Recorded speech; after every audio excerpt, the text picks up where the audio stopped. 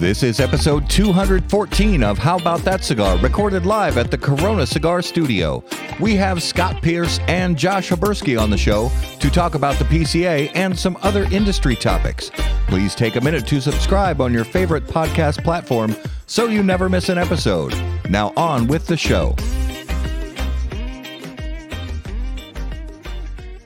Corona Cigar Company is your one-stop shop for all your cigar needs. Whether that's a brand new humidor, a box of those new cigars you've been waiting for, a top-of-the-line cutter or lighter, a place to enjoy the finest cigars and spirits with friends, or the only cigars grown right here in the Sunshine State, we've got you covered. Come visit one of our retail locations for the ultimate cigar experience. Visit us online at coronacigar.com. How about that cigar? How about that cigar? How about that cigar? Ladies and gentlemen, welcome to the Corona Cigar Studios for episode 214 of How About That Cigar Live. Thank you so much for watching live on Facebook, live on YouTube, and if you're listening after the fact on the audio podcast, guys, thank you so much for making How About That Cigar a part of your regular audio podcast rotation. And in the Corona Cigar Studios this evening, we have Justin, we have Raul, we have Matt, that's me, and Go ahead and smash that like button while you're at it. go ahead and smash the buttons and do all the things in the social medias. And of course, as always, join us in the comments. Let us know what you guys are smoking and drinking as you are watching along with us. And Raul's got a lovely hop water. I've got some Balvenie 14-year Caribbean cask scotch. And I am smoking. Let me do that for you there, buddy. The Cerberus. So, Justin, what are you smoking? I also have a Cerberus. Also, the Cerberus. And just a heads up. And a 1919. Just a heads up for all you fans out there. Justin is on fire today. He is on fire. He's on fire. En fuego. So, last week's show, I want to thank everybody for watching and commenting. Last week's show was a really kind of special, different show. We had some first responders from New York City on the show who were among the first responders to be working the morning of and the days following 9/11. And we just really appreciate everybody, being thoughtful with questions, comments, things like that. And we appreciate those guys being on the show. Yeah, definitely. And afterwards, they invited us out to have some what do you call it? His wife's masticholis. It was like a meatballs or something, right? Like some kind of Italian. Some kind of Italian dish. He said, "You guys come out here, and I'll feed you so you're 20 pounds heavy, huh?" Yeah. So basically, we're going to go to New York and get fat. We're going to come home significantly heavier. Yes. But yeah, it was a different show. But one, we appreciate you guys being along with us. I like that. It's a little tone, little respect, Yeah. Just trying to tell a sort of different story. Good job, Matt. And very good. Because it was sort of a different show, a different feel, we stayed away from sports talk. But sports talk is back. No. But guess who's not back? The Vikings. Aaron Rodgers. Oh. Sorry, Raul. Your Jets. What? My Jets, my Yankees. This is some BS. The Jets are cursed, bro. Like legitimately, they're cursed. So, and I don't even follow this stuff, but what's the scoop? Tell me what's going on with the Jets. He tripped over. I remember that. He tripped over a nail file and broke his a nail file vagina. Ooh. No, it's a fully severed Achilles tendon. So you're saying he's out for the season? Oh, he's done. He might not come back ever. So I don't think he'll ever play again. So you think he did it on purpose? When he was on the Pat McAfee show, he was saying he'll be back before the season's even over, which is that's just ridiculous. Yeah, he's just saying that for his fans. He's gonna go in another cave. Darkness retreat. Yeah, I want to go. Yeah, maybe not. Gonna go find some tablets in a cave somewhere. So the Jets lost. They got their tails to the Cowboys yesterday. It cost me 5 cigars. Yeah, and the Cowboys. The Cowboys. I mean, who are those guys? They're the team with the best defense in the league right now. They are good. They are good right now. My Green Bay Packers won the first game against the Bears, but lost by 1 point One. I was cheering for them. One lost by 1 point to the Falcons. It hurt. It hurt. Well, the thing is, the Packers offense played pretty well. Okay. And the pass defense played really well. They could not stop the run to save their lives. The running backs and the quarterback were just like every time they run the ball 8 yards. I mean, I seriously think their average yards per carry was like 8. Who even plays on the Falcons? Guys I can't with name one person on the Falcons. Guys with last names. I honestly, yeah. He's got a point. Yeah. So the Minnesota Twins are still holding on, doing pretty well. Okay. They lost today to the Reds. But which is a good team this year. I think so we're still in the lead by 6 games, I believe. I think what they call the magic number to guarantee a playoff spot, I believe, is 6 more wins. We need 6 more wins. So how many games left? 13 games left. So you're saying there's a chance. My Yankees have 13 games to make up the 4 games they're behind. I thought they were 14 games behind. No, remember, it's my bets are Twins final record against the Yankees final record. Oh, yes. I'm not even sure right now. I'm keeping it on my mind because that's 25 cigars out of my collection. And out of what? The collection. Because we're this is a Minnesota, we're here in Minnesota, but really none of us right now are Vikings fans. I've been to a game with work or something. They take me once a year. So the Vikings are 0-2. Yes. Yeah. So you're saying there's a chance. They have more they have more turnovers than they do touchdowns. I think. But I heard Rodgers is going to the Vikings now, or is that just next year? That's next year. Yeah, he's following Brett Favre's path. Yeah. Oh, so I saw a meme or something. You retire. You leave the Packers, and then you go to the Jets for 1 season, and then you go to the Vikings for 2 seasons. Oh. And we make it to the championship. Make it to the NFC Championship game and lose again. Yes. Okay. Yeah.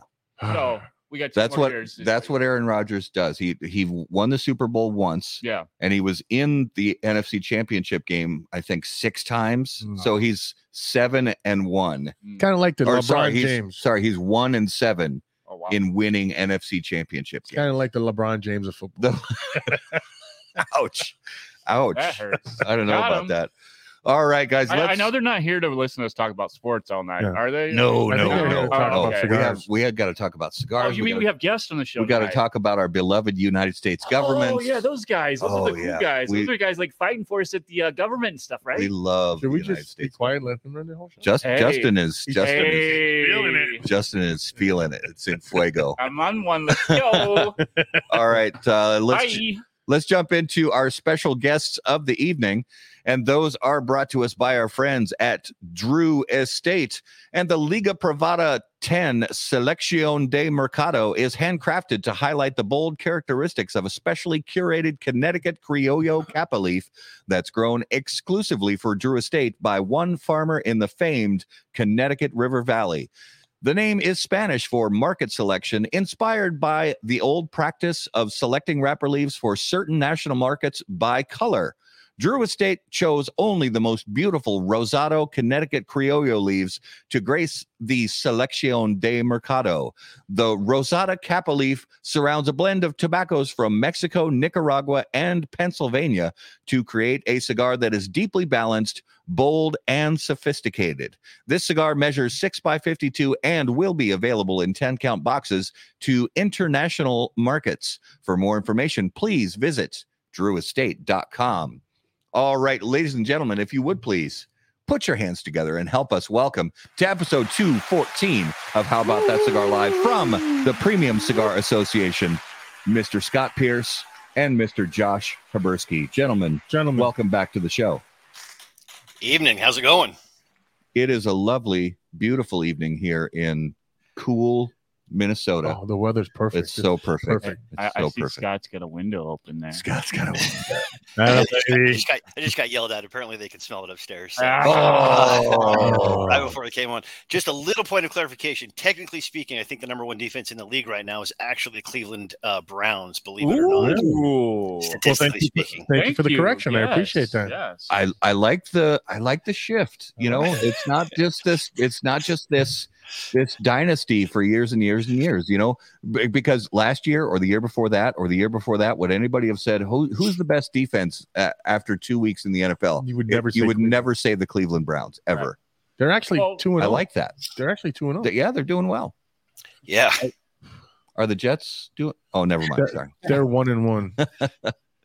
What about the Commanders? Are you guys Commanders fans? No, I am not. I stick to 3 sports and pretty much exclusively. Pickleball. NHL. I'm ready preseason. I'm going to the game Sunday. I'm a huge Capitals fan. UFC. I love the I went to the one recently in Boston, saw the Sugar Show, and then Formula One. I love it. Oh yeah. Racing. Are you going to Vegas for the Formula One or no?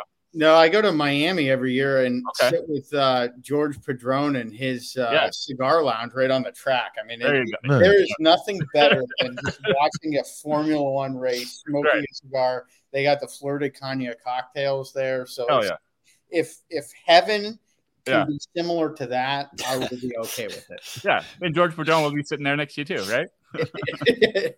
Yeah. Not in George's heaven. I grew up in Salt Lake, so Seahawks were my team as a kid, so I've kept my Seahawks allegiance. But as far as baseball and hockey, very much adopted the Nats and the Capitals. So yeah. Well, Matt and I watched the UFC fights on Saturday. That was a good, really, really good card. That was a good card, and the final fight was really, really good. I mean, came all the way down to a draw decision, split draw. So it was there were good cards or good fights on the card. There was one where the ref ended it before he should have. Yep. The fight was not over. There was no tap, and the ref ended the fight. Shouldn't have done that. He should get fired. Yeah, and there was some, a few shots below the belt here and there in a couple of the fights. There was one bloodbath. It was so bad. Was brutal. I watched some of that and then saw the highlights. I mean, there's been some good UFC fights all in all. I've gone to Jacksonville. Most recently was the Boston one, and that atmosphere was electric. I mean, Sugar Shane, he's a man. He puts on a great show. It was, and to see him win, everyone was rooting for him, and everyone was shocked. And I should have bet at the they have the Encore Casino there. Everyone was betting because the odds were so much stacked against him, and everyone got a good payday there except me. Right. All right, so I'm gonna fire up. You guys want to see some booty? This cigar right now, and that is from Romacraft Cigars. And Raul, thank you so much for this cigar. This is the Quinquagenario from Romacraft, and Ernie Carrillo had a hand at this. Made it Ernie's factory. Since I can't say or read that word, I just call it Skip's birthday present. Skip's birthday. There you go. So let me grab our little friend here. And no, that's not a euphemism. Ooh, but he's going to be playing with some butts right now. What is that? That is the Saka Squatch right there. Yeah. So let's get this baby fired up right now on the Dunbarton Tobacco and Trust Toast Cam. When lighting your cigar, it is important to be patient, pay close attention to detail, and focus on the tobacco. In the same way, Steve Saka brings those same qualities to the ultra premium cigars of Dunbarton Tobacco and Trust. Patience, close attention, and focus on the tobacco are the qualities that Saka and Dunbarton Tobacco and Trust have become known for. From Sobremesa to Umbagog, Dunbarton has a blend that will fit your palate, your mood, and any occasion. Visit DunbartonCigars.com to learn more. Props up on the multitasking there. I don't know how the hell you're doing all that. I was like, who's going to read this? And then he's just doing the damn thing. It's like playing guitar and singing at the same time. Right. I can't play guitar and sing at the same time. I can play piano and sing at the same time. Oh, there you go. Well, there you go. That means you can talk and light a cigar at the same time. Yeah, but add a third thing and I'm fucked. Forget about it. You're struggling there. All right, guys. So very excited to have you on because, this has been a good year for the premium cigar industry. And I'm not saying it's all kittens and rainbows, but it's been a good year for the premium cigar industry. So start us out by giving us sort of the 30,000-foot view of this fantastic ruling back in August by Judge Maida and what it means for us. Yeah, effectively it vacated the entire deeming rule from the FDA. So this goes back to the previous lawsuit. And when that previous lawsuit came out and said that, the FDA acted arbitrary and capricious, then this was a follow-up to that basically was a request to review the entire aspect of the deeming rule to say, hey, look, this should be vacated because they haven't done the requisite, research. They haven't gone through their actual process for creating the rule. And Judge Maida came back with what I personally felt was a pretty scathing rebuke of the FDA in their entire approach of this, right? They put so many carts before they actually ever even thought about a horse as it relates to the premium cigar industry and how they should go about, even if they should regulate the premium cigar industry, which we all know was never supposed to be a part of the Tobacco Control Act. So it was great that it removes it back to where it was prior to the Tobacco Control Act. No deeming rule. Therefore, you don't have to worry about substantial equivalence. You don't have to worry about products going through all these different types of reviews. It very much is business the way that it was before all of this came out in 2016, and then the Tobacco Control Act prior to that back in 2009. That's not to say that there is no regulation. It just takes it back to where it was previously within Congress's purview. But you also have to realize, too, that there have been a myriad of different types of regulations and policies that have come out across all 50 states. And that was actually one of the important components. We submitted a lot of research to the courts and our briefing that kind of goes through all of that, because the antis, their big argument was, well, if you vacate this, then it's the Wild West. Cigars aren't regulated. It's just going to be everybody out there getting addicted to cigars. And so we offered a lot of research that showed all of the different laws that are in place in all of the 50 states, all the different Tobacco 21 laws, all of the other aspects that they have with no smoking and all these other things that exist out there, which gave the Judge Maida a lot of basically coverage to say, look, if I do this, it's not like this industry just doesn't have any sort of oversight. So there's still a lot of oversight that exists, which is why we continue to do what we do in the states. But that's effectively where we're at as far as the federal government is concerned, is that there is no overarching FDA rule that exists right now to try to govern premium cigars or regulate premium cigars the way that they were trying to, which is basically effectively as they try to regulate cigarettes or other products coming onto the market like vaping devices. Okay. And from a legal standpoint, how likely is it, because we're 5 or 6 weeks past when that judgment came down, and at this point, because I know there's a time limit that they have, how likely is it that the FDA is going to appeal?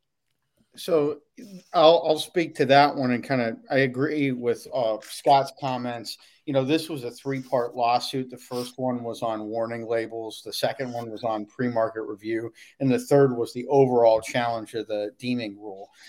The FDA had 60 days to appeal. Based off of our calculations, and we were discussing this with one of our partner organizations, Cigar Rights of America, today, is that it would put it at around the October 10th date for the ability to appeal. Now, FDA has sent manufacturers letters recently in regards to user fees, which is another thing that is addressed in this decision. Manufacturers will not have to pay into the user fee pool moving forward. Now, there's some questions about what happens for the 6 years that they were paying user fees for while they were illegally being regulated by the Food and Drug Administration. But in Q4 of this year, they will not have to pay user fees, and the FDA has come up with 2 different pathways for that. That letter going out, 3-4 weeks before the actual appeal deadline is a good indication that they're not likely to appeal the decision. There are some causes for concern outside of the definition of itself. I mean, this is a monumental win. It protects, most of what's in the humidors of our PCA members. However, if you have cigars that are infused or flavored, there's a big challenge going on with that. this court decision does not encompass any of those products or machine-made products. There are 8 classifications for the definition that was used in this decision. And there's some pending rules that the FDA is working on right now that are outside of the scope of premium cigars, but that would actually adversely affect our membership. And we're weighing in on those. And I'm sure I'll talk about that throughout the night. Josh, I have one question on those 8. The only one, we were reading them earlier, the only one we couldn't figure out was weight per 6 pounds per 1,000 units. What exactly does that mean? That's the one that threw me off. That's the only one I was like, what is this? Well, go ahead. No, go ahead, Scott. So basically, if you take each individual cigar and if you have 1,000 of them, it's got to weigh more than 6 pounds. So that kind of So the real reason for that is that if you look at most of the little cigars that are sold mostly in convenience stores, and or cigarettes or the smaller ones, those don't add up. So most of there really aren't any that would be classified as a premium cigar that you would know of, that you would be able to say, yeah, this doesn't fit within that 6 pounds per 1,000. Okay, so you can't get 1,000 Philly blunts and it'd be 6 pounds. Correct. All right. Well, currently. One kind of additional question, because Josh, you mentioned user fees.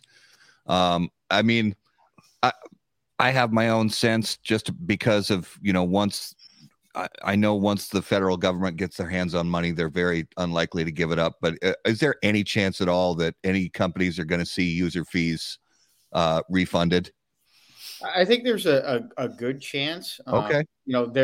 We've had conversations with attorneys about this. It's an ongoing thing. I think it's premature to say which direction it's going to go in until after the appeal deadline. But there actually is a process in place for companies to request user refunds on the Food and Drug Administration website. So if you overpay something or something's damaged, you can request those. So to this level, based off of the deeming rule being struck down for premium cigars, there really isn't any precedent for that. But it's if they're conceding right now that no future user fees should be paid, at least in Q4, I think they understand that there's going to need to be some concessions. But their letter was, pretty humbling, considering, a couple months ago, they were arguing, that the full rule shouldn't be vacated, even in updated memos that addressed some of our arguments, saying, hey, you got these impending rules because, if you recall, this decision was rendered, over a year ago, and we were waiting for the remedy itself. We had won the case right before last year's trade show, and we were still kind of in that limbo period now. So, we filed motions and information, worked with our lawyers and said, hey, these new rules are coming out. We've already seen the victory. Now we actually need to know what the remedy is. And fortunately, we got that. And it was a resounding victory. I can tell you right now, it's having a ripple effect in the states and localities where, some legislatures are trying to do some crazy things. And we're saying, well, didn't you see this court decision where the FDA lost unequivocally? You might want to reconsider that. And it's also opening it up some new opportunities where clearly premium cigars are different than other tobacco products. A federal judge agrees with that. And begrudgingly, the FDA has to agree with it because of the results of the court decision. Yeah. So let me piggyback on that question you asked. What is it more likely that the government will just say, listen, you don't have to pay your taxes for this for the following years rather than give money back? Because we know how they are. Yeah, I mean, in the future, that's what the guidance came out last week to some of the manufacturers. They were sent these letters and it said you won't have to pay Q4, or if you do, then you can submit that. The real tricky question, we have this definition, but the FDA basically said to folks, this is an honor system.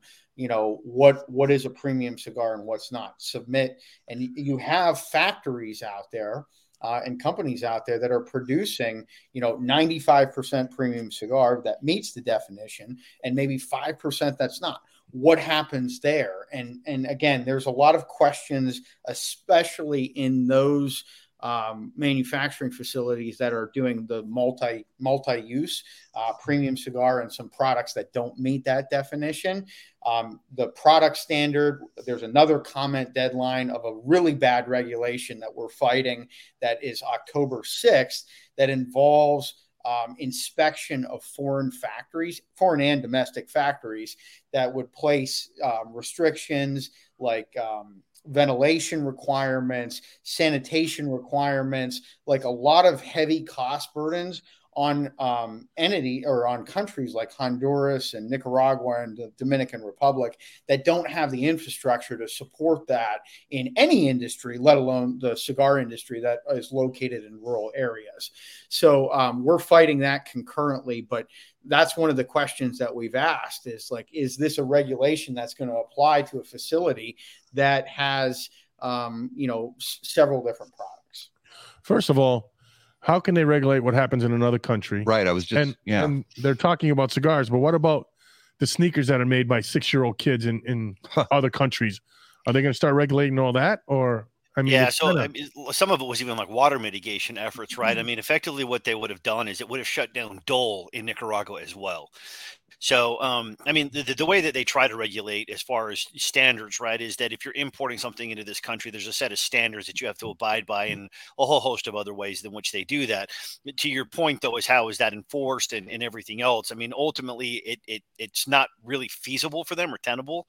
So, at that stage, that's kind of what we work with there in that regard. So you're right. I mean, here's the big challenge, and it's just really interesting. I was at a conference recently, and Brian King, the new director for the Center for Tobacco Products, was there. He's been in the position a year now. And it's interesting because, again, it's really easy to point to a lot of examples that are outside our industry. And we, all of us, it's very clear. The lack of congruity, it's blatant for us. But they don't care. And it's not, and I don't know if it's necessarily that he just doesn't care. It's mostly because his mandate is tobacco products. And he effectively said it doesn't matter what the alcohol industry does, because people brought up flavored vodkas, right? Because they were talking specifically about things like the menthol cigarette ban and flavored cigar ban. And he's like, I don't care what the alcohol industry does because that's not my purview. So to your point with other products, I mean, it's frustrating because we as consumers don't live in a vacuum, but the way that they want to write policy, these bureaucrats, is they live in a vacuum, and it's irrelevant to them how the sneakers make it to market, how Dole does what they do. They're solely focused on tobacco. And that's why bad policy continues to get churned out at the federal government level, is because they work in silos. They don't care. And it's not the way people live their lives. None of us live our lives in a vacuum or compartmentalized. We consume tobacco the same way and alongside with the way we consume alcohol and food and the way we also purchase other goods. And they don't govern that way. They don't write policies that way. And that's why so many are ill-conceived. And again, the courts, again, this was very ill-conceived, and hence the reason why the court completely vacated it. Yeah. It seems like with that too, it's like, you have a win with something, and then all of a sudden they want to throw something else at you, and they're always going to have something to push back at you guys all the time. There's always going to be something, no matter what. And, I myself, and I'm sure Raul and Matt, we do appreciate everything you guys do. Oh, yeah. As far as going out there and fighting, because you guys are the face of the industry as far as the government's concerned for the most part. Yeah. And we really do appreciate everything you guys do. Yeah. And this year has been the most successful, whether it's in the courts, but also in the states, in a very, very long time. There's a lot of cause for celebration within the industry. I think that by and large, the past few years, you've seen, new products. That's something that would not have happened if the FDA regulations would have been implemented how they were intended to do. And, I think that Dr. King's comments that Scott was referring to about the alcohol policy, that's a good way to kind of pivot away from the real issue. I would retort to him, then why are you applying a pharmaceutical and food product standard to tobacco products, which is exactly what he's doing. So, we have been consistently weighing in at every opportunity. We have, Patrick Anderson on our team, Glenn Loop, Ryan Parada, and Scott and I, the four of us, every chance that we get to kind of wag our finger or, use the carrot, or more of the stick than the carrot with the FDA, we are doing it. So, nebulous, non-binding documents. I mean, we released something on civil money penalties today. We're weighing in preparation for future battles. So it's like you plant a seed and you watch things grow, and arguments and the data a lot from this court case and the expense that was paid by the associations. We got a lot of good information that we're going to be able to utilize for many years to come. I think before this court decision and the remedy, the talk of the trade show, because it was, before or after that was released, was all about state victories and the new tax caps, kind of the rolling back a lot of the Clean Indoor Air Act provisions, allowing cigar smoking indoors with adult beverages, having the ability to pair a fine cigar with a fine spirit, which seems just like logical policy to you or I, but a lot of states and localities had that forbidden. And we're aggressively pursuing this. I think it was 2 or 3 years ago, Scott and I sat down with the board and talked about, Vision 50. What can we do to the future to advance the industry, not just play defense? And I think that you really saw that this year come to fruition with a lot of positive bills getting signed by both Democrats and Republicans in the states, in states such as Connecticut, which is, can be a challenging atmosphere. But, states like Montana and localities like Waco, Texas, all across the country, we've been firing at all cylinders. And a lot of it's, Glenn Loop at the states and our team working in concert with the vision of Scott and the board of directors. Well, one individual state that comes to mind, because I got a text earlier today from our friend Matt Tobacco from the Smoking Tobacco Show, and he, being from out east, he wants to know about the potential tax increases in Massachusetts and where the PCA is at with that in regards to fighting that. Yeah, we're fighting it tooth and nail. It's a 50% tax increase. There's a new state association that's going to be formed in Massachusetts.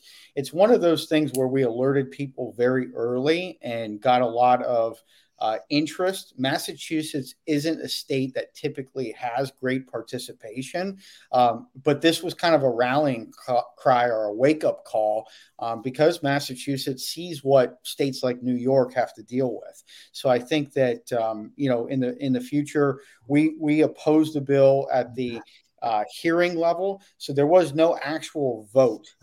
There was discussion, there was hearing, and we have some folks that are prepped when it does going in front of a formal vote in Massachusetts. But it's something ongoing. It's unique. The states this year, Glenn and I were talking earlier this week or earlier this morning about how you kind of typically know, by March, April, exactly how the year is going to play out in the states. This year, not so much. We have a positive bill in Michigan. We have a negative bill in Pennsylvania, negative bill in Massachusetts, positive bill in South Dakota. And those are things that have just popped up. Last week, we worked on 9 different states. So it's a little bit of a unique year in that sense. You get a little bit of a lull. There's been no law whatsoever. And there's a lot going on, federally. Credit Card Competition Act, credit card swipe fees are the second or third largest expense to retailers.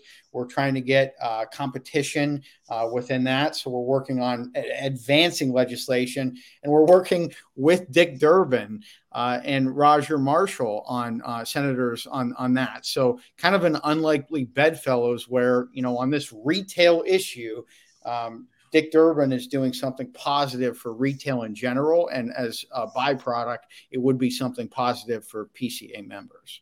which I think that means that ski resorts are officially going to open up in hell now. Hey, I'll try some of the hills.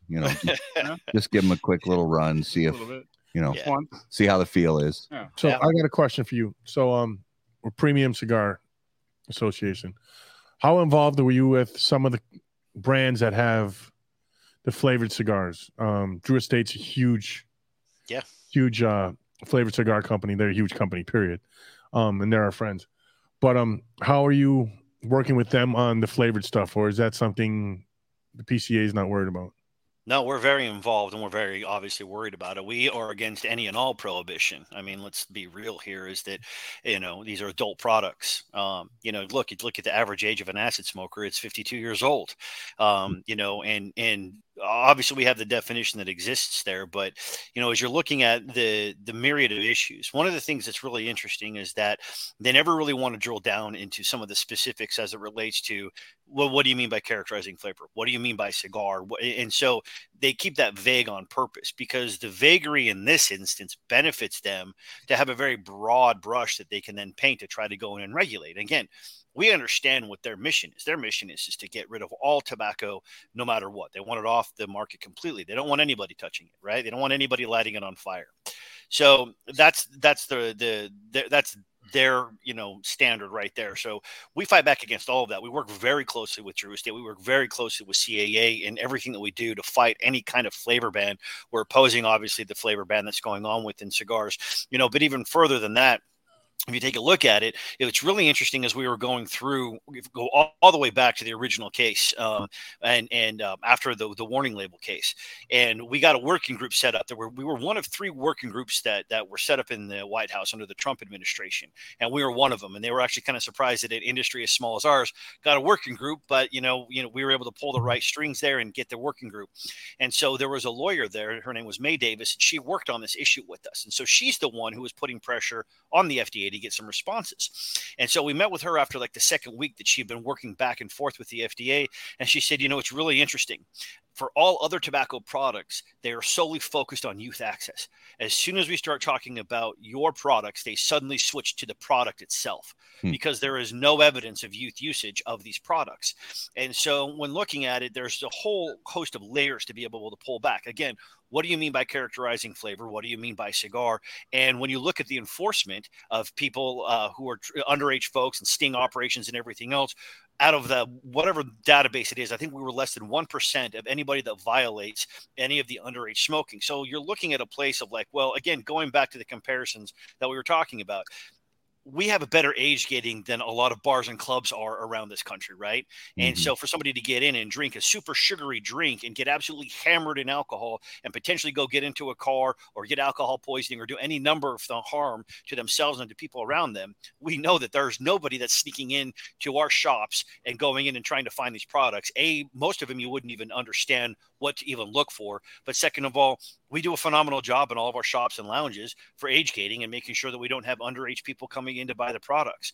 So we're very, very ensconced within this fight, and we don't believe any of these products should be banned. There might be some nuance to some change that we might have to get used to as an industry as it relates to things like characterizing flavor. But at the end of the day, we are full stop against any prohibition because adults should be able to make choices according to palates and things like that. And quite frankly, there's no issue with it. We don't have any data they don't have any data that supports their position in this regard. Yeah. And I think the only distinctions between, what some of the other individual companies have versus the PCA stance on this, everyone's opposed to it. The rationale for opposition is what differs a little bit. This is a bottom line issue for brick and mortar retailers. If flavor products are prohibited, most retailers would lose 15 to 20%, unequivocally, sometimes larger percentages in certain areas. So, our opposition is really rooted as a, small business issue. If flavors are prohibited, you will have stores shutter, you will have employees laid off. It would be problematic. We have been consistently a fighting force at the states and localities against flavor bans. I have, voiced all of the opposition on, before the FDA for all the listening sessions, much like CAA and some of the other individual companies. So, we are against prohibition. We had a different definition of premium cigars. We thought that was strategically the best possible move to get the off ramp for the most amount of products. In the end, we were right with the court decision, but now we move on to the next fight, and we have lessons learned, arguments that can support this next fight as we move forward. You want to do those we got some viewer questions. We got a Rob Johnson. Would we see a price increase because of this ruling, or would we maybe not see a price increase? I don't think the ruling will have any impact. I think the price increases are much more market factors, with the cost of everything kind of going up, with the cost to actually produce the cigars.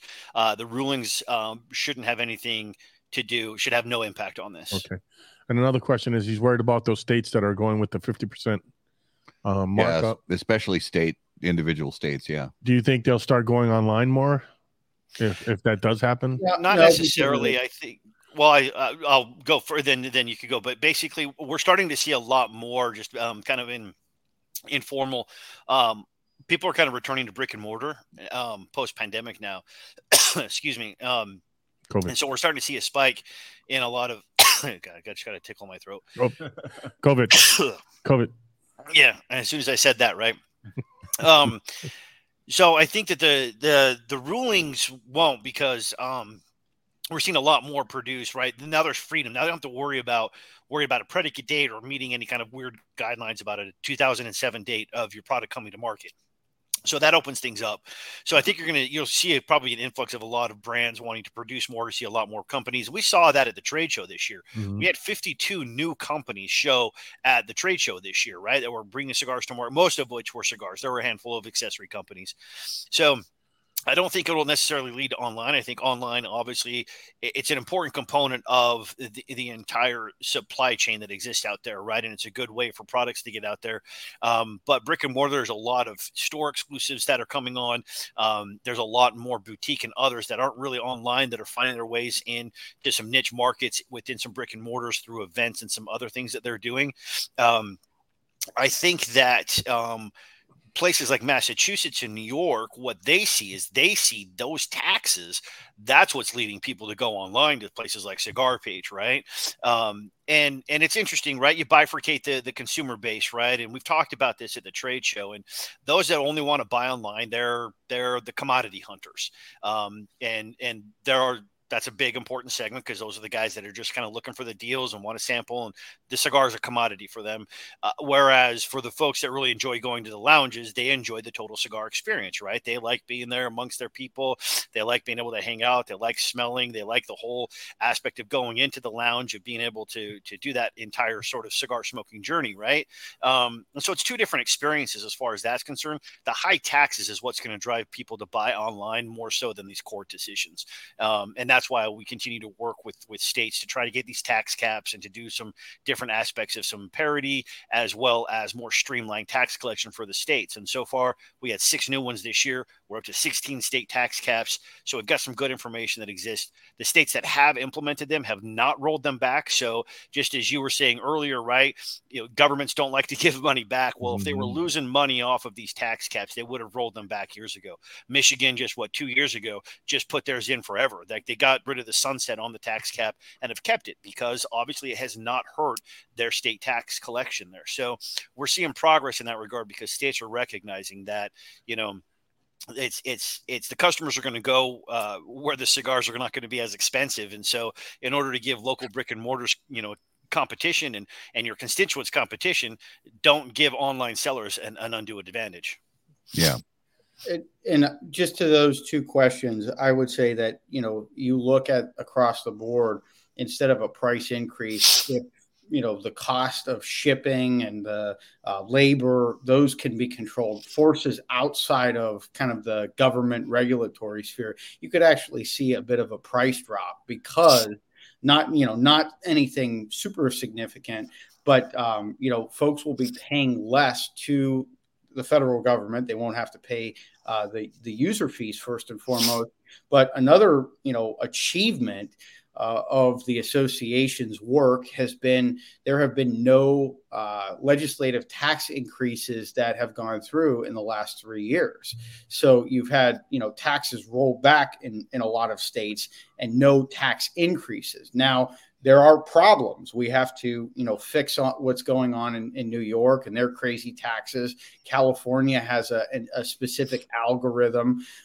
But, if you address some of those certain states, by and large, manufacturers will be saving some money in certain areas of the equation. And Scott was spot on as it relates to the online versus brick and mortar. You're seeing legislation that streamlines tax collection, where if you're shipping into a certain state as an online retailer, you have to pay the tax. So there's not that competitive advantage, which was once had because of the Wayfair court decision. The only advantage that online retail has is purchasing power, the volume so the breaks in cost that they get there. But you have some major retailers that are out there that are doing significant volume that kind of, makes that a little bit more equal in the playing field. Well, one of the things I'm curious about, and this is really for us as consumers and our viewers to gain some perspective on how important organizations like the PCA are, organizations like the CRA. If we go back to when the FDA first announced, hey, we're going to start doing this. We're going to, whether it's user fees, deeming regs, substantial equivalency, all of it. You go back to the beginning of that until August 10th, 2023, when this ruling came down from Judge Maida. What did that cost the premium cigar industry? And as far as what the money that went into it from CRA, PCA, how much, what is an effort like that cost to accomplish? Yeah. So just for our legal bills was just under $4 million just from the PCA, which is just was half. So CRA, and I know there were some that the CA did in there as well, as far as the warning labels were concerned. So say yeah, that, so just say about that number again. $4 million. $4 million just from our fees, just anything with legal. That does not include any of the other costs associated with any of the advocacy or any of the research. That does include just simply one research that went into to the filing, but that does not include. So when you total all that up from 2016 of what we have spent in terms of the entire advocacy and everything else we've done in support of the lawsuit, it's about $25 million over those 7 years. Wow. That's just PCA. Ooh. Yeah. And thank you. Then take that number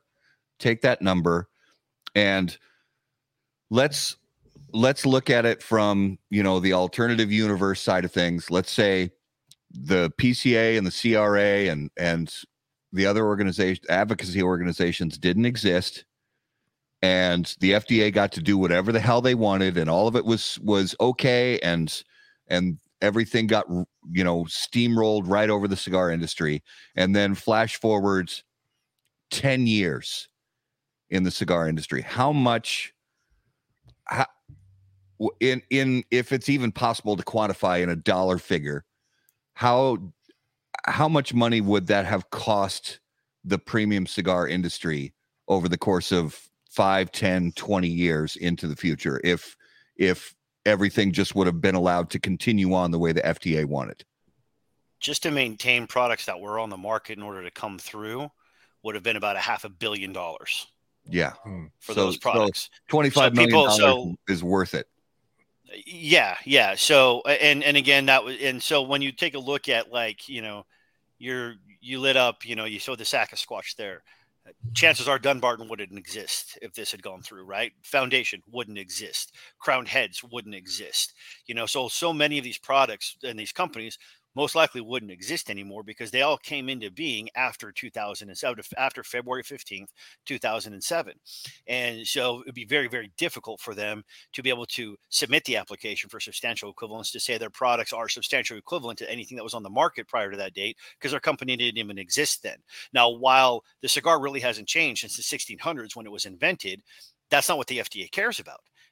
They very much were going to look at basically the name and the product and the consumer understanding of that product as it comes into the market.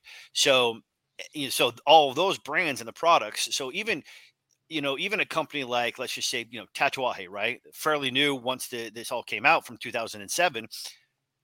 It might have been a challenge for them, for any product that came out after that date, to be able to come back into it. But the brands that were released before then would have gone through the same process. So think about all of the brands. Think about all the brands Rocky has and all the different lines that he has. Mm-hmm. We would have had to submit an application for every single one of those lines, right? Right. And then you can go back. And so just imagine that times however many products exist out there, that we are looking at north of $500 million just for those to be able to be maintained. And most of them probably wouldn't have been out there. So not only would it have cost us $500 million, consumers, your consumer choice would be nothing, and the cost would then increase because of what you had to go through for substantial equivalence. So brick and mortars would have shut down. Just the entire nature of the industry would have just been completely uprooted and shaved down to just a handful of different places you can get products, and the products would have been severely limited, and it would have changed completely. You wouldn't have had.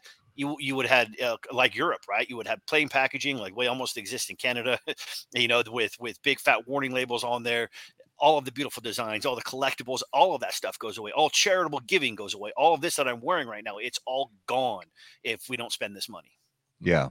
Well, so if we look at it then a little further from that perspective, that we spent as an industry and the people who really get behind this fight, and there's so many great manufacturers and retailers and people from the PCA and CRA and other organizations that get together and put in a lot of work and a lot of money to add up to that $25 million that we spend, so that hopefully the industry doesn't lose, like you said, potentially $500 million. But looking kind of ahead now with sort of there's clear skies ahead. Obviously the government's always going to continue to try to regulate, but for the future, it would be nice if we didn't have to spend $25 million to keep the government off our backs. So how do we look at the future from a perspective of developing strategies, or I don't even know how to put it into words exactly, but sort of either developing strategies or learning ways to sort of prevent this before it happens, so that in the future, maybe 5-10 years down the road, we don't have to spend another $25 or $30 million on this. We can take care of those with preliminary conversations before either the FDA or some other bureaucrat organization tries to put forth overarching regulations. Yeah. If that question makes any sense, I think you kind of know where I'm going with it. Yeah, it makes sense. I mean, look, there's no matter what industry you're in, there's always going to be the threat of some kind of regulation that comes down. I think that there's an understanding now, even with the court decision. I think that there's been a matriculation within this industry that understands we're in a regulated industry. We're always going to have a target. So we need to be able to have various strategies that are always being implemented.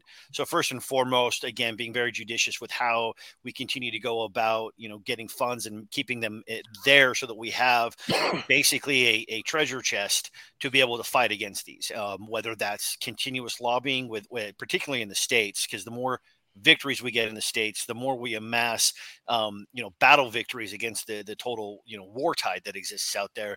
That gives us good information to continue to fight some of these things. There will be future lawsuits. There's no question. And so we plan for that in terms of how we go about running our business as an organization to ensure we have funds to be able to go ahead and do that.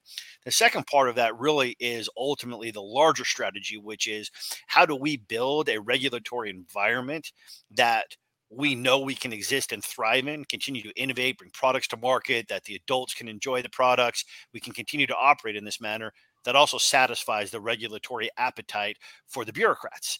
And that's what we're looking at right now.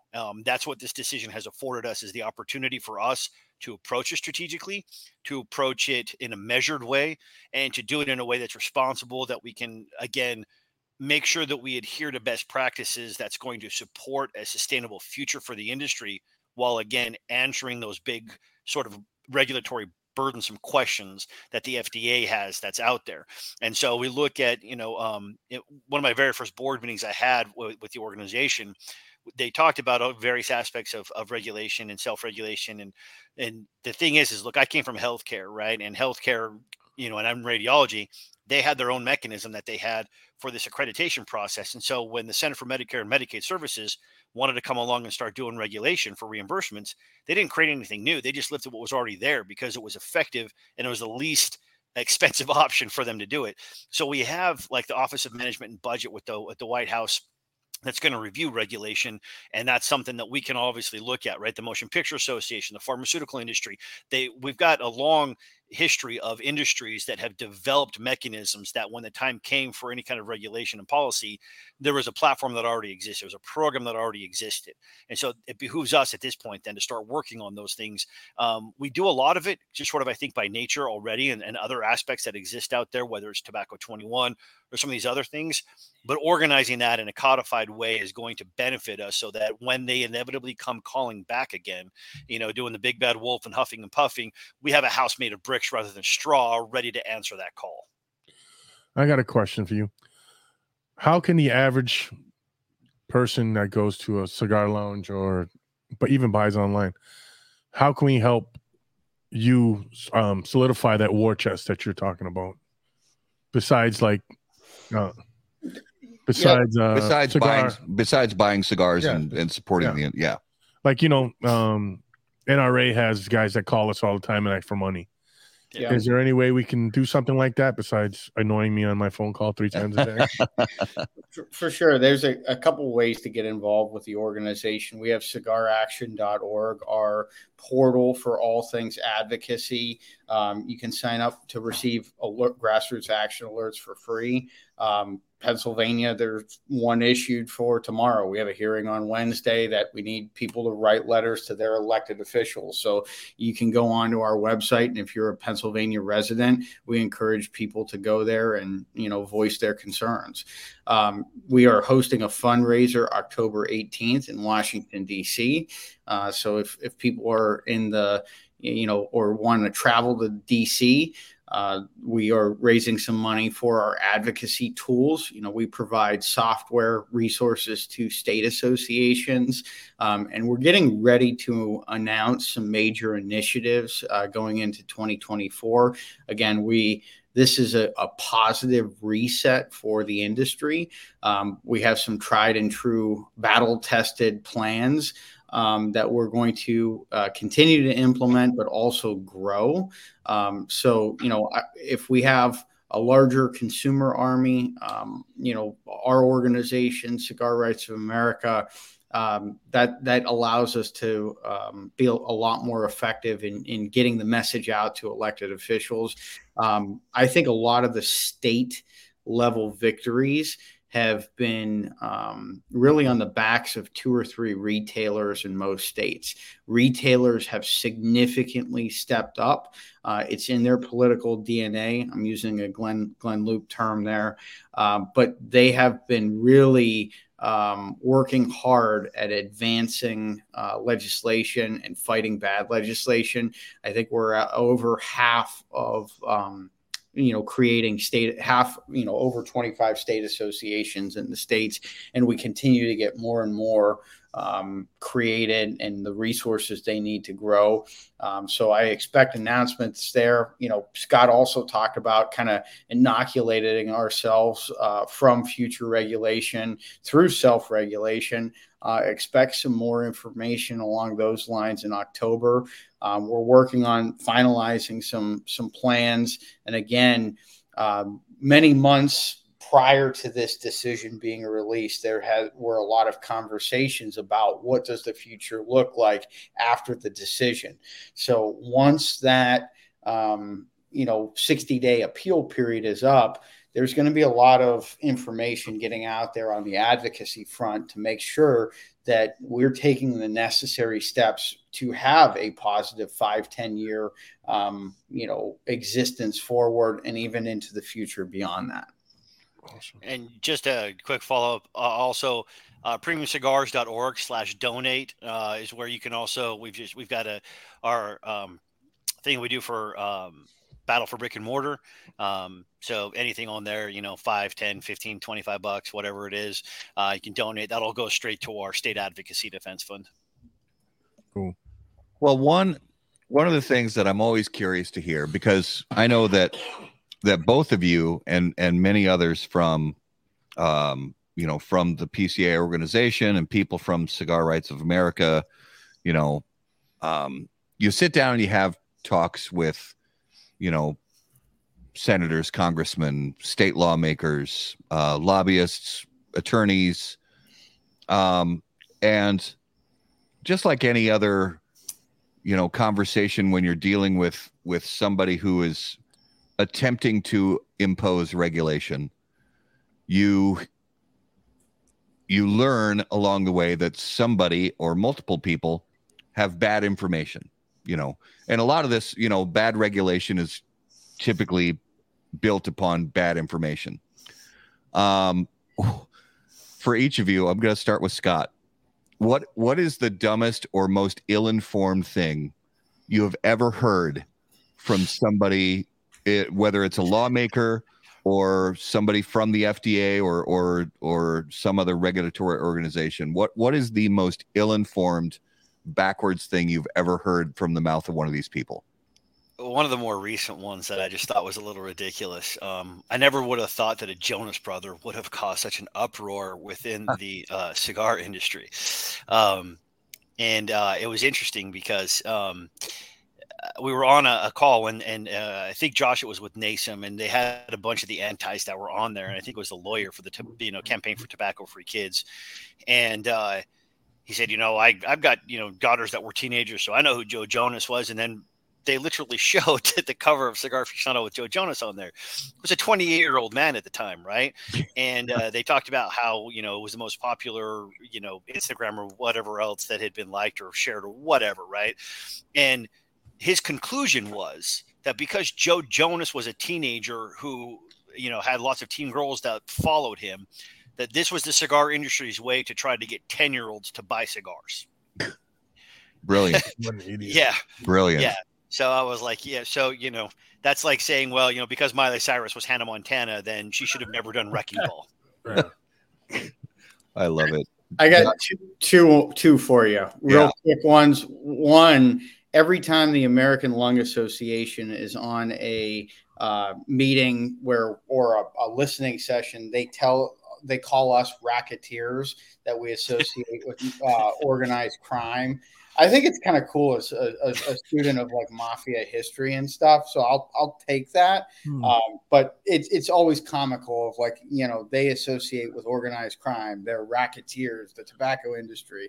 It's comical. The other one, dumb policy. New Jersey introduced a law that didn't end up going anywhere, but it would require all pharmacies and tobacco, anywhere that sold tobacco products, would be required to sell nicotine gum and patches to quit smoking. And we responded, to them, well, you realize that nicotine gum and patches are for cigarettes. Our members don't sell cigarettes. And they were just like dumbfounded by that it wasn't an inhalation to get your fix of nicotine.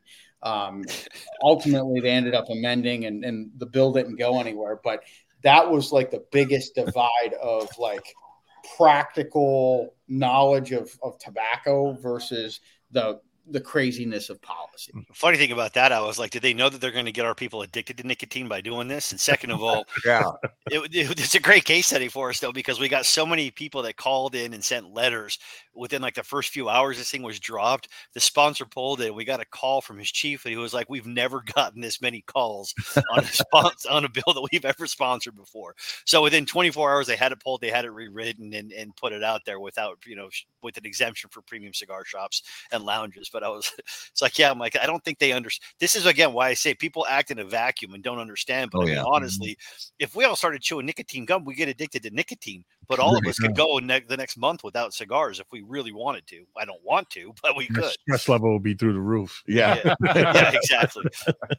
Exactly. I would stop smoking cigars, get addicted to nicotine through the gum, and then start smoking cigarettes because start chewing. Yeah. Go ahead. Well, I got a quick question. The BCA, how much interaction do you have with them? Yeah. It's been increasing as of late, obviously with the big pavilion that they had at the trade show. But we also talk to them fairly frequently in terms of, they were just here 2 months ago for our panel that we had with the Congressional Cigar Caucus. We got to go out and have a cigar at the Speaker of the House's balcony, and they were able to participate and offer their perspective as boutique manufacturers as it relates to the regulatory environment. So we do talk to them fairly frequently in terms of their specific niche within the industry and their perspective and what their voices and really the data from their companies really provides for the total narrative that we tell at a regulatory level. Yeah, I think Dr. Cav, was at Cigars and Baseball last Thursday, and he mentioned. Yeah, I saw that. Yeah, he mentioned that you guys were smoking a cigar on the balcony. Yeah, it was pretty sweet. So yeah. Coincidentally, there's about 30 congressional offices where you can go and smoke in the outside, actually in the office, and that's why we partnered with Rabbit Air, and at the trade show, we actually released a U.S. Capitol Lincoln Memorial special edition. So like members of Congress can go and buy that for their office, fair market, completely within the ethics rules. But, if they don't want smoke in their office. And the funny story, and I've told this to hundreds of people, I was in a meeting with a member of Congress and another company, which I won't name, but we were smoking cigars in there, and we actually set off the fire alarm. And we had already left, and the Capitol Police were coming, and, all of that stuff, and they were just like laughing. Oh, it's the cigar guys again. So that's why what prompted doing the partnership and an idea of one of our board members to do this with Rabbit Air, so that we can still enjoy cigars but not set off fire alarms. Right. Nice. All right, so now, as we look forward from a regulation and an advocacy standpoint for us as consumers and retailers, as we look forward, obviously we have to be diligent. We know that the government's always going to try to find ways to regulate where they can. So for us as consumers, and we do have a fair number of retailers also that watch or listen to the show, what is the thing that you would say we need to be the most diligent about moving forward to just keep ourselves level and afloat and safe? The answer is going to be different, I think, for however you find yourself. If you're a consumer, best thing to do, again, cigaraction.org. It will keep you up to date on anything that's going on in your states. And again, being able to respond. If you live in a particular state where something's going on, whether it's this Pennsylvania asinine bill or whether, next year if we're trying to get a tax cap like in New York or something, it's very, very helpful. Just as we talked about with New Jersey, right? A lot of consumers writing letters about how stupid this thing is. Helped us, right? So you actually can have a great impact, right? In terms of that. So as a consumer, that's being diligent, being able to, engage with us in that regard, so that way, when we send something, it's actually legitimate and it's going to be something that's very targeted towards a specific legislative action. For retailers, there's a number of different things. And like I said, we're matriculating into an industry that is regulated, right? So if we take this approach, whether it's alcohol, whether it's pharmaceuticals or others, let's start taking some next steps as it relates to taking some of this regulatory burden onto ourselves. It will be significantly less if we take it on ourselves. So continuing to be diligent and having a program in place that, for age gating, making sure that the stores that if a regulator walked in, and if you kind of have to look at it this way, is that if somebody were to walk in your shop who wants to shut you down, don't give them a reason. And so making sure we're staying vigilant as far as that is concerned, ensuring that products that are on your shelves are products that should be on your shelves, and ensuring that things like ultimately taking a look. If a regulator walked in, would this product be something that they would say was targeting kids, right? And just certain things like that, how you approach your public facing, right? And making sure you're responsible in how you're promoting, whether it's on social media. Because I guarantee you, if they're using the cover of Cigar Aficionado with Nick Jonas, they're going to call social media for examples. And so we've got to make sure that we don't fall into this trap of being comfortable and thinking that they're not watching us anymore, because they're going to watch us even more now, because they're going to look for reasons and examples to try to come after us. It's not going to be tomorrow, but they're going to build the case. So let's make sure we're very responsible in this regard. We are going to be coming out as PCA with more programs and other things that are going to kind of help with guidance in some of this and some of these other things to help people, pulling some resources from different locations for different educational, informational things for people, and making it easier for people to access that information. So we're not in a guessing game. But ultimately, I think right now as retailers, let's take that eye towards, if an anti-smoking person walked in and was looking to shut me down, that eye towards what is it that I need to change or do here to not give them any reason, and looking both at your shop as the way that it stands and merchandising, but then also your public facing. What does the website look like? Is there age gating? Are you IDing everybody when they're coming in? And then the other aspect of it too is, what does your social media look like? As long as that social media is not, doing anything that would be cause for concern as it relates to, hey, could this be construed as marketing towards kid? Could this be misconstrued? I was talking to, Pete Johnson. He, a good example. He called because he was concerned about the potential for his advent calendar to come across the wrong way. And so he went the extra mile in terms of putting the tissue paper on there. And I think that's the way we all need to approach this, is making sure that we are being 100% judicious in how we're approaching this and looking at it from a very critical eye. Yeah. I got a question from left field. Should we be worried about the marijuana surge across the country? A lot more states are becoming legal with marijuana. Should we be worried about them, either a shop mixing it, cigars and marijuana, or do we think that it's going to hurt our industry at all? Not really. I mean, you haven't seen too much of that, inflation or issues related to that. They still have a lot of challenges of their own. It's weird because a lot of the leaders that are pushing for blacks cannabis policy are the ones pushing for strict tobacco policy. So, it's a kind of an odd dynamic there. I think that, it will evolve as the scheduling of cannabis as a narcotic, as that's reduced eventually, it will be. But that's not something that we've seen. I think there was a licensing thing in the city of Chicago where retailers that sell tobacco would be able to apply to sell cannabis as well. And none of the tobacco retailers applied for that application. It isn't as much of a crossover, even though it's inhalation in some respect.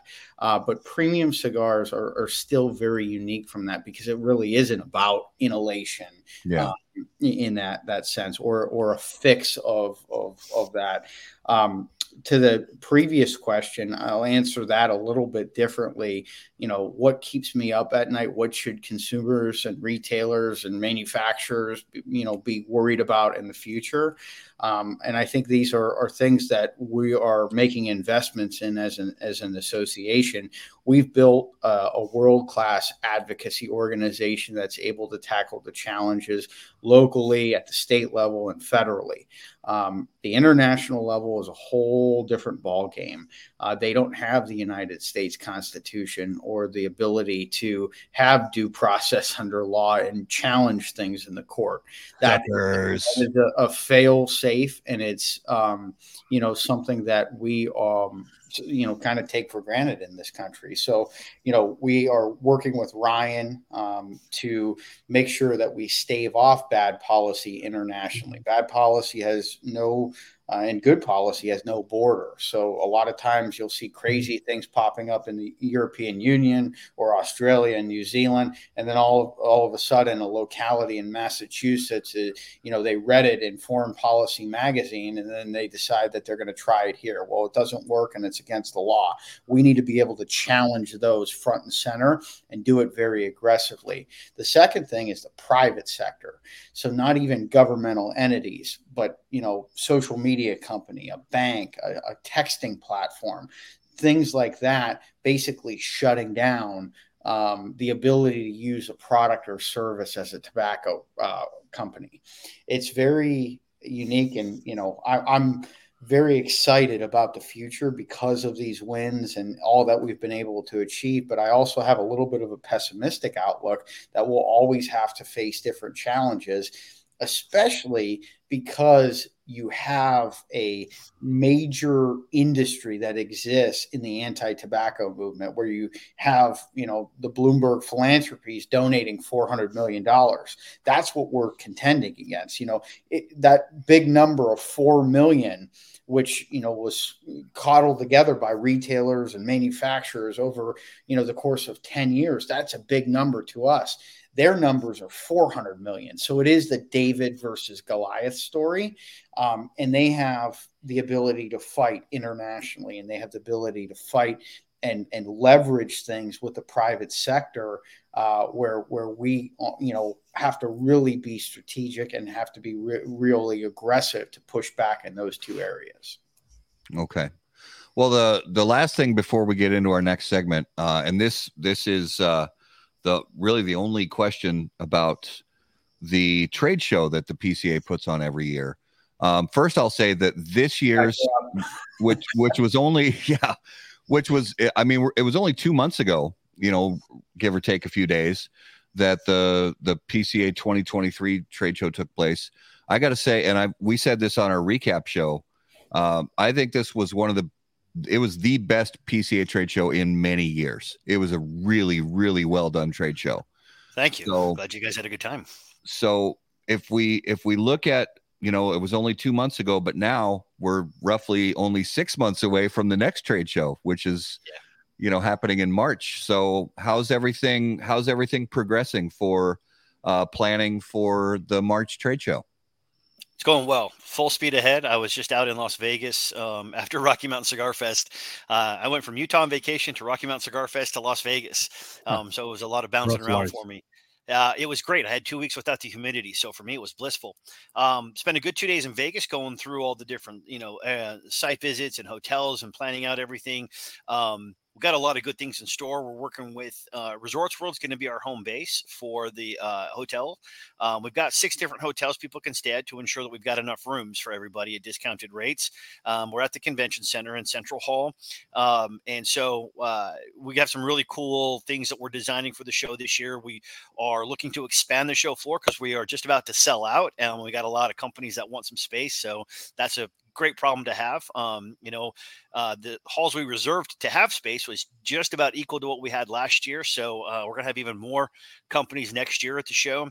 And the great part is that you won't have to put your cigar up. If you're walking outside, like across the street, or as soon as you light up and you when you walk into where our space is at, you never have to put your cigar out when you leave, just when you finally, if you get in the Tesla tunnel or you get into a cab or something like that.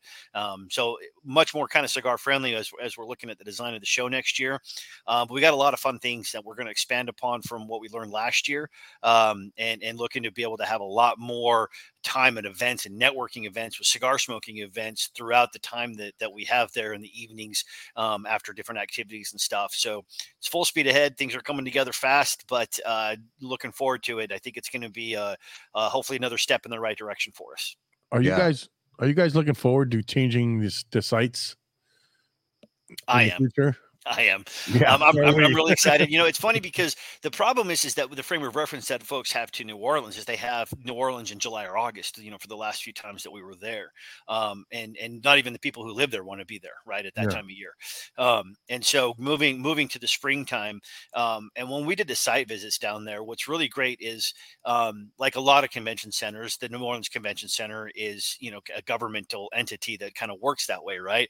So they set up a bunch of site visits for us to go to these different areas and locations where we can build out smoking events. And so we can create, and I'm actually really excited about New Orleans. I don't want to oversell it. I want to undersell it. And so just tell people it's going to be, terrible. But the reality is that there's a lot of great things that we're already planning to do there that they've been looking forward to us. I mean, they really want us. And so they know that obviously with the smoking ban that exists in New Orleans, they know that there's a lot of additional things that they needed to do to help, kind of say, hey, look, New Orleans is a place for us.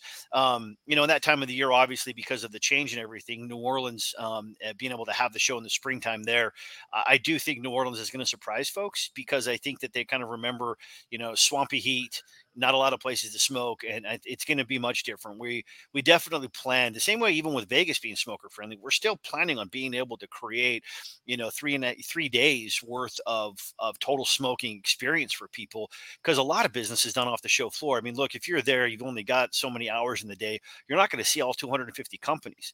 But if you have more, 3, 4, 5 hours after the show floor where you're hanging out at different places where you can smoke with folks, it's a great spot to be able to get introduced to new companies and meet people and continue to do business off the show floor. I was talking with one of our manufacturers who says, you know what, I probably do 30 to 40% of my business off the show floor when we're meeting at cigar lounges or bars. And so I'm looking forward to kind of getting away from, this mass amount of people packed into a sardine can at Bar Luca. It's going to be awesome next year. I'm really looking forward to it. Yeah. Some people say that, they don't like the Las Vegas Convention Center. I actually love it. I think it's a great venue for a lot of reasons, but I am a huge fan of that venue, and looking also, ahead to, New Orleans. I am excited for it. I'm hopeful because I'm not. So here's the thing. The dates I have a bone to pick with you about the dates for. Oh, here we go again. Well, so my wife has a milestone birthday on April 14th in 2025. So I most likely won't be attending the 2025 PCA trade show. That's the last day of the show. Can't you just leave? That's what we said. Yeah. Well, I'm sure. I say that being married and knowing, well, which is funny because March, I'm going to be gone during my, my birthday, for that. So it's, I say that in jest, but no, it's kind of funny looking at that. I prefer the convention center just from an operational management standpoint, to be honest with you. The one thing that the convention center offers us is being able to, hopefully, we've had a lot of alcohol companies that have wanted to come. The problem is the Venetian presents a pretty big financial barrier for them to do it. Absolutely. The convention center makes it a lot easier for us. So we're guardedly optimistic at this point that the myriad of alcohol companies that have reached out to us over the years are going to be able to come this year. We're hopefully going to be able to set up like a spirits pavilion, almost like we did with the boutique pavilion. Hopefully, we kind of have to get this last hall kind of sorted out with the convention center beforehand.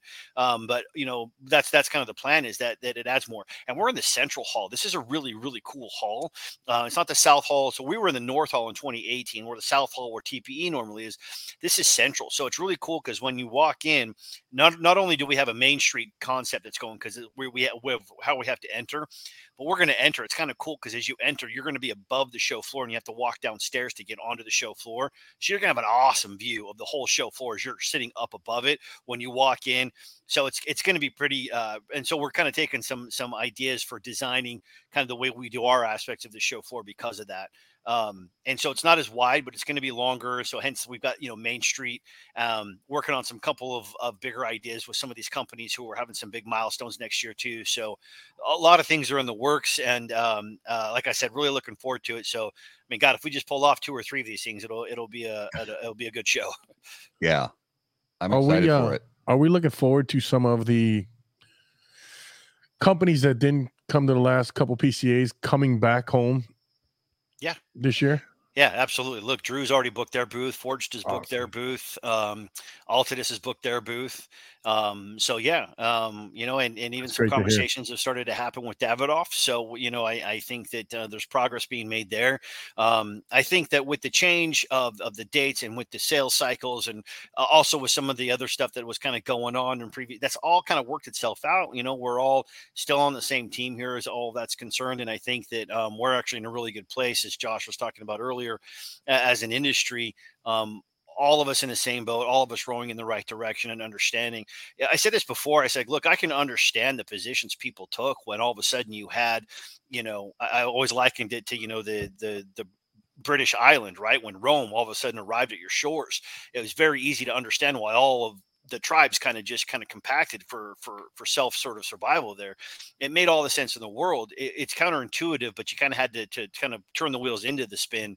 But again, I think we've matriculated very well as an industry as quickly as we have to be able to get to this point to understand what we need to do and how we need to do it. And we can see how effective we've been up until the point to where Josh talked about this earlier. We've taken some of the Anti's playbook and turned it back on them and started hitting at localities, right? Yeah. They tried to hit at us with localities and trying to do this, what they call this local tax exemption, where counties could set taxes on cigarettes and cigars and tobacco and removing it from the governor's purview. And we fought back and won every single one of those because they know that if they can have, thousands of localities doing this, then it's a war of attrition with this. Well, we've won every single one of those and turned it right back and said, okay, we're going to get a cigar bar bill passed in Waco. We're going to go ahead and get a cigar bar bill passed here. We're going to do a tax cap over here. And we're winning. We are literally going out and we're doing this because they don't know how to play defense very well. And so if you look at the tone too of PCA and our communication, there's a newfound edginess, and it's something that we take a lot of pride in. If you read the communications, the blog posts, it is that, we believe, like I said, we fight above our weight class. We have a, world-class advocacy organization, but, we talked about UFC. It's like, as we're walking in, we have a little bit of that swagger now because we're 3-0 against the FDA. We have a lot of wins at the States. And if you're going to beat us, it's going to take a lot. Yeah. I love that. And it's positivity going forward. And we're all about that. Yeah, all right, absolutely. So I think it's time. For this week's Numero de los Muertos. And as always, Numero de los Muertos is brought to us by our friends at Smoke Inn. I'm Steve Green with the GOAT to tell you about Smoke Inn's Cigar of the Month Club. Every month, I personally handpick 5 premium cigars. Another great feature is our Double Down Club. With a simple check mark, you can get double this great selections every month and save $10.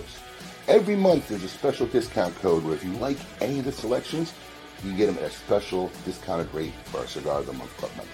We've made it super simple. All you got to do is log into your account. There's a little green button there. If it's green, you're active. You want to take a break, going out of town, simply hit the button and you'll deactivate your membership. We get the stuff out on the 28th of every month. Our membership bills on the 28th, and we get every member's package out on the 28th if it's a shipping day. All delivered to your door for $34.95. 5 great reasons on what makes Smoking Cigar of the Month Club the best club out there. Check it out. Peace.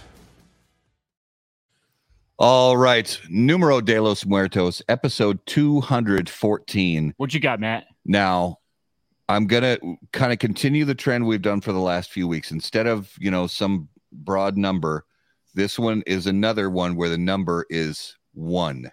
Uno. Jeez, 1? Yeah. So it's just unique. It's totally weird. So I'll say this. This death occurred in 1854 in Cincinnati, Ohio. And did they have anal beads back then? These pine cones. Yeah, they use pine cones. No, that's not the answer, Roll. That's and the individual was 13 years old. Wow. 18 what? 1854. One person. One person in Cincinnati, Ohio, a 13-year-old. Boy or girl? Male. Male. Okay. That widens it. So women are smarter than men mostly. You just got to start breaking it down with 20 questions. Was this on land? Yes. Okay. It wouldn't be a workplace accident because there were 13, you said? 13. It might have been a workplace back then. Not a workplace accident. Okay. Did it have anything to do with animal? David Floyd wants. No animals involved. No animals, huh? Directly involved. Oh. They may have been nearby. Was it? They were watching. Traveled by stagecoach? No. Okay. What year was this again? 1854. Oh. Did they even have a... Yeah, okay. I was like, did they have wheels back that way? A farm, David Floyd says? No? Scott? No, not a farm. Josh, you got anything? Let's see. 1854, Cincinnati, Ohio. Was this done in the commission of a crime? No. It didn't have anything to do with Skyline Chili back then, right? Yeah, I don't think Skyline Chili existed in 1854. Maybe they ate the chili and had to shove a pine cone up their ass. Exactly. And that's where anal beads were invented. It's all full circle now, Ro. It all makes sense now. It's all coming together. All right, let's. Was it on a farm? It was not on a farm. Okay. I got you, Floyd. So this is like a well-known death. Then this person, I wouldn't say it's well known, but I found it on a couple different websites. It was on the interweb, so. Oh, so it's got to be real. It's got to be real, yeah. Okay. Was the death accidental? Yes, the death was accidental. Okay. Did his sister beat him with a switch? No.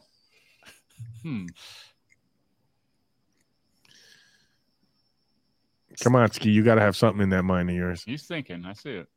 So I'll say this. I'll give you a hint. The death occurred at an entertainment venue. I'm like, what? Wasn't a boxing match then, no? Nope, not boxing. Was it a festival? No, not a festival. Like a fair? Not a fair. You guys are so close. A carnival. Not a carnival. Circus. Like a puppet thing? A circus. It occurred at a circus in Cincinnati, Ohio. Were they part of the Ringling Brothers? I have no idea. Was the kid a bystander or was he in the show? Bystander. Bystander. Did he get sat on by an elephant? Oh, hence the animals were nearby. Oh, yeah, so the animals didn't cause it, but again, he didn't get sat. An elephant didn't sit on him. Right. Magician, the prestige. No, not a magician. Did the stands collapse and kill him? No. Did he die on a ride? No. Was this like a stage act? What do you see a lot of in a circus? Poop. Clowns. Clowns. Okay. Oh, was he a performer? No. He was a bystander. Right? He was a bystander. Damn, I was going to say. So, did he get hit in the head with the clown juggling? Not exactly. Oh, okay. So, all right. William Snyder of Cincinnati, Ohio, died in 1854 at the age of 13, having been killed by being swung around the heels by a circus clown. It was so circus clown fear is legitimate. Yeah, it is.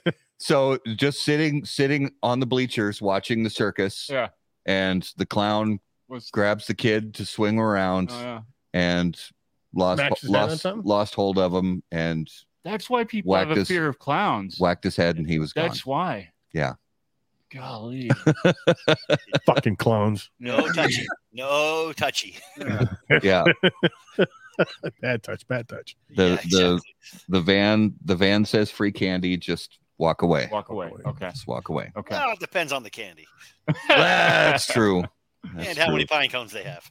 Right. If the van says free Opus X, I'm probably getting into van.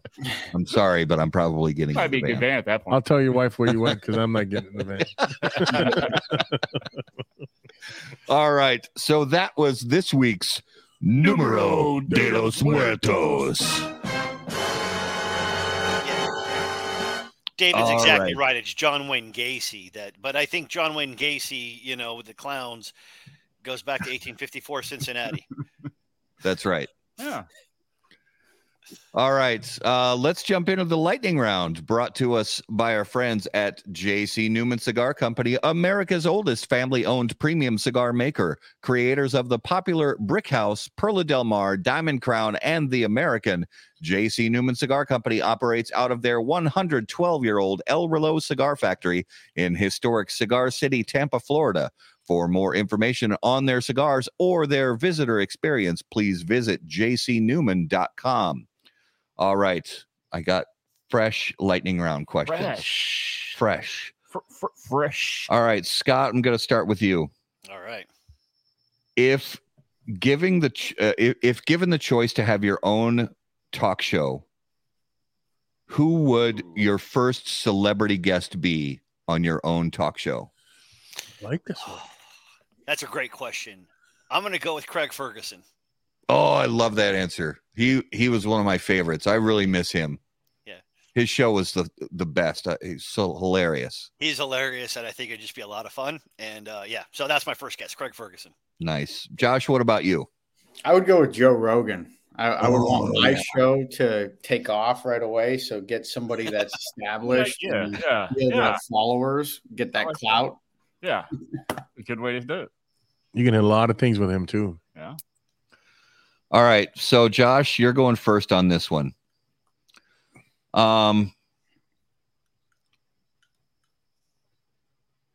If you had to swap your legs with the legs of any other animal, which animal would it be? Please say a dachshund. Please say a dachshund. I don't know how you answer this question. Horse, just go full horse racing quick. Do you get the whole below the waist? I'm going to go with yes. I'm going with the elephant, but that's not.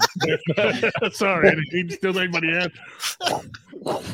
I'm still going with horse. Like, what were those mythical creatures? Centaur. Centaur. Yeah. There you go. Yeah. Oh, if you don't know what they are, I don't know if you can pick that. Scott, what about you? Oh, let's do something fun. I'm going to go with a frog. Oh, I love that. Are you going to be able to jump like a frog at that point? Absolutely. I love it. Yes. That's awesome. I'm going to be the first guy under 5 feet to win the dunk contest. Every time somebody picks you up, you piss on them? I do that anyway. I might as well have legs. All right. Scott, what's your favorite happy hour drink? I'm going to go with an old-fashioned. It's my tried and true. Okay. Josh, what about you? Manhattan. Oh, yeah. Two sides of the same coin. That's, yeah.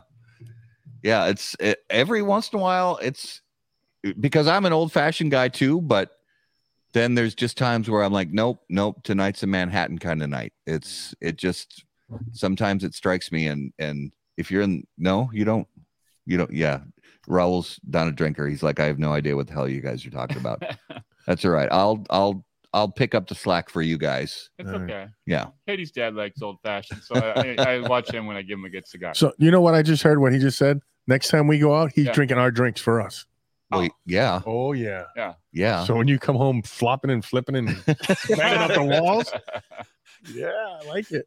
That's all right. I don't have to worry about driving. It's no problem. We got two sober guys. Yeah, I got good sober guys. I can just call an Uber, whatever. It's fine. All right. Let's jump into this week's notable smokables brought to us by Luciano Cigars. Improving lives. Oops. Nope. That's not the right one. brought to us by Luciano Cigars. Notable cigars, notable passion, notable purpose.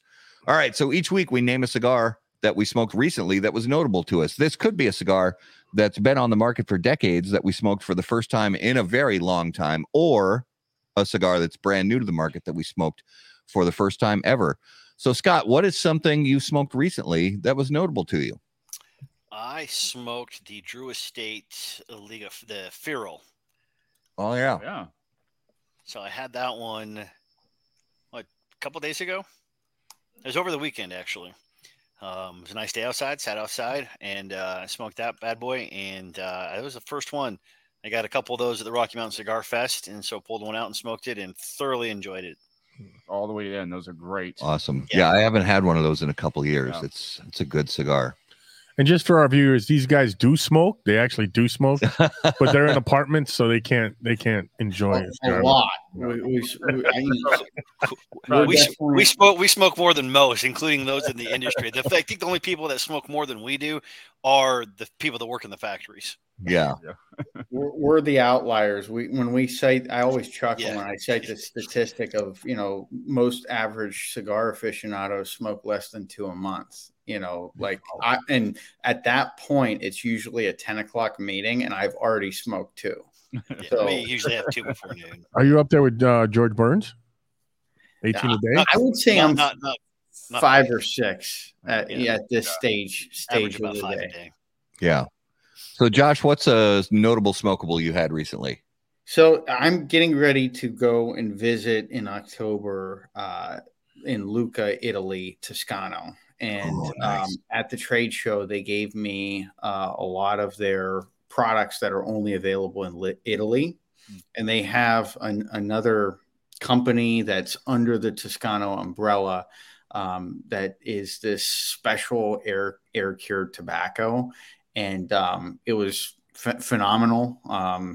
And I'm looking forward to getting more of those. And we actually were on a call with Toscano a couple days ago, and I promised Scott I would bring some of those back. Yeah. But I think that, notable smokable, I think they're doing a lot of unique stuff with Toscano.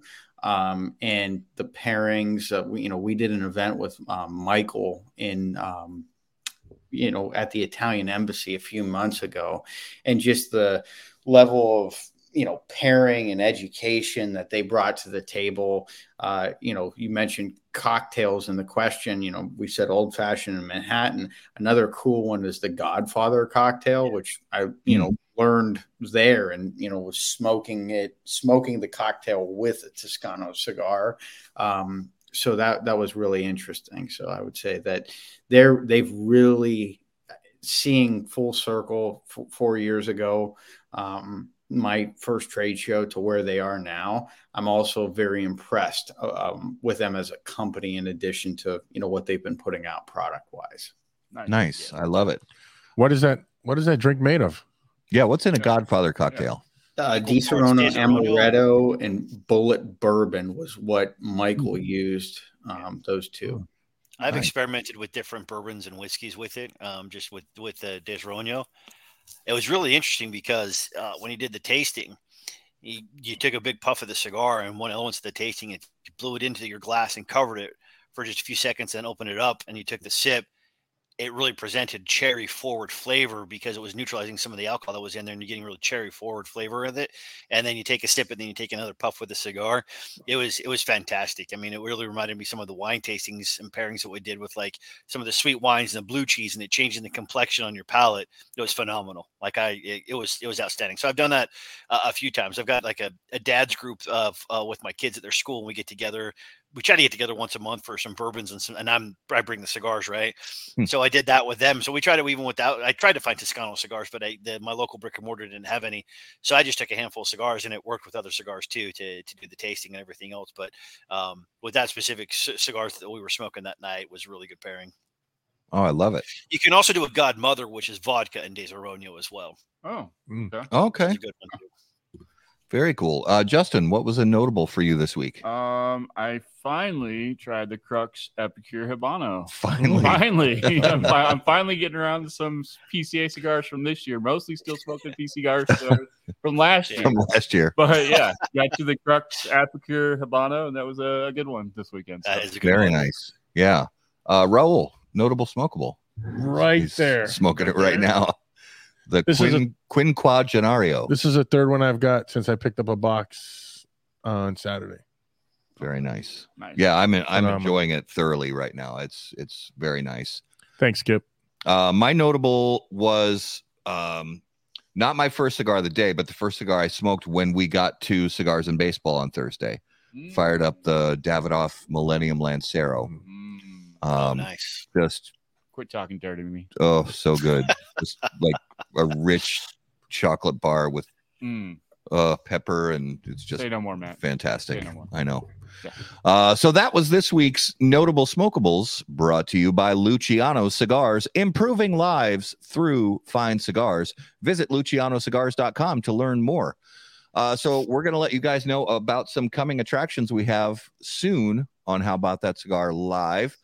Before we get to that, I want to give a shout out to, could you put up there we go. That one. So our friend Kalina, who is a regular at Smolder Cigar Lounge down in St. Peter, Minnesota, she has started putting together a travel company for cigar travel.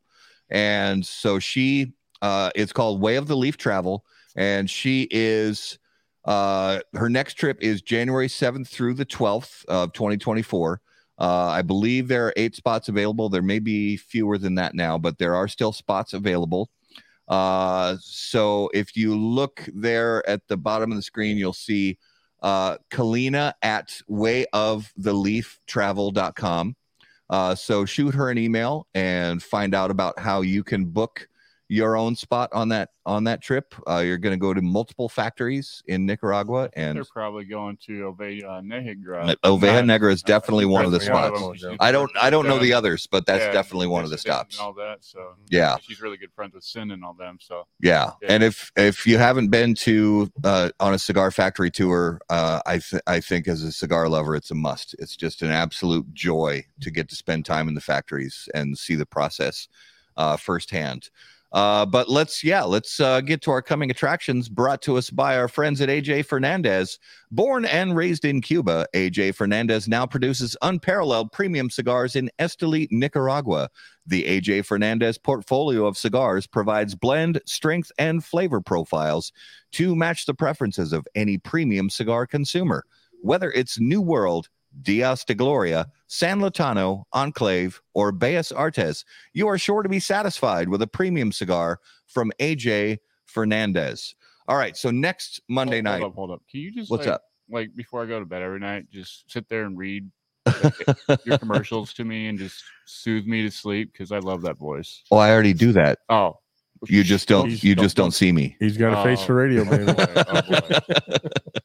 You know, it's you just broke the surprise is over now, but I sit outside your window every night. And you just don't see me. Now you're just he's your noise machine. Yeah. All right. So next Monday night on the 25th, we have Anfan from Drew Estates, and we're going to have a super cool giveaway. So do not miss next week's show. I'm going to be posting more information about that soon on howaboutthatcigar.com. And you know Drew Estate goes big. Oh, Drew Estate does not fuck around when it comes to giveaways. So you guys do not want to miss next week's show. I guarantee it. Then on October 2nd, we have Mike Giordano from Quality Importers. We're going to talk about Zycar and Palio and humidors and storage and just all the cool accessories that those guys have. And then October 8th, Pete Johnson from Tatuaje. I feel like Monsters. It's in the month of Monsters. It's the best time to talk to Pete Johnson. Never heard of the guy. Never heard of the guy. Never heard of him. Right. Scott and Josh, guys, thank you again so much for being a part of How About That Cigar Live on episode 214. Where can people find you, on social media, and keep up with everything you guys have going on? Yeah, PCA 1933 on all the socials for all the PCA stuff. Instagram, Scott C. Pearce. I'm mostly just sort of sharing all the PCA stuff, as it were, and some stuff.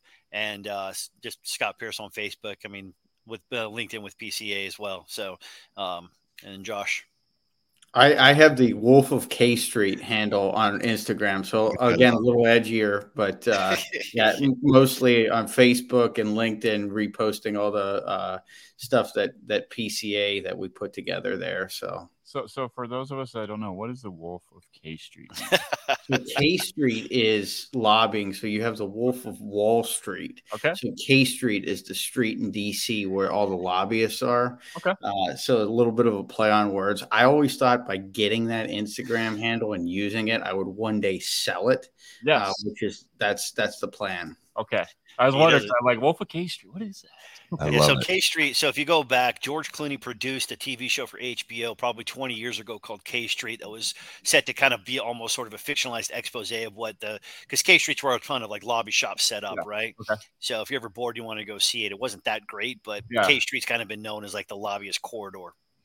Thank you. Love it. Well, guys, keep up the good work. We really appreciate all the work you do for us as cigar consumers and keeping the wolves at bay. And keeping our freedoms alive to enjoy the cigars that people work so hard to make, and that we work hard for the money to buy our cigars and enjoy them. So thank you so much for the hard work, and keep it up. Let us know any way we can support you. Thank you. We both truly love the industry, so it's very much a privilege for us to be able to kind of leverage the skill sets and talents that we have to put to good use here within the industry to make sure that people that have the skill sets and talents for everything from what you do to blending and selling and curating experiences can do so unabated. So we appreciate it. Absolutely. Viewers and listeners, guys, thank you so much for watching this episode of How About That Cigar Live on Facebook and YouTube.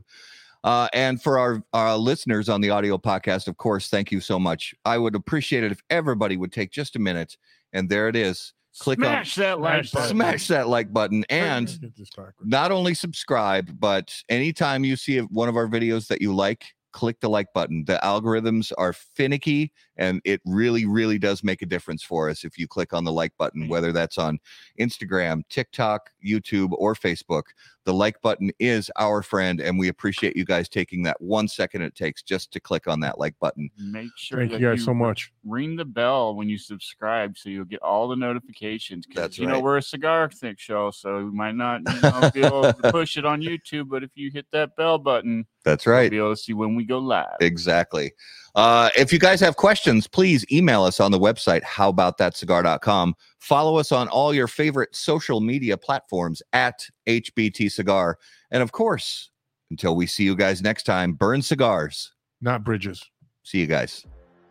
Any comments, opinions, viewpoints, or statements presented or uttered by guests on the HBTC podcast, HBTC live video streams, and all other media from HBT Media LLC are solely those of the individual and do not necessarily represent the opinions or viewpoints of How About That Cigar or its parent company, HBT Media LLC, any of our advertising partners, or the premium cigar industry. The primary purpose of How About That Cigar is to entertain and to encourage activity and growth within the community of people who enjoy or want to learn about the enjoyment of premium cigars.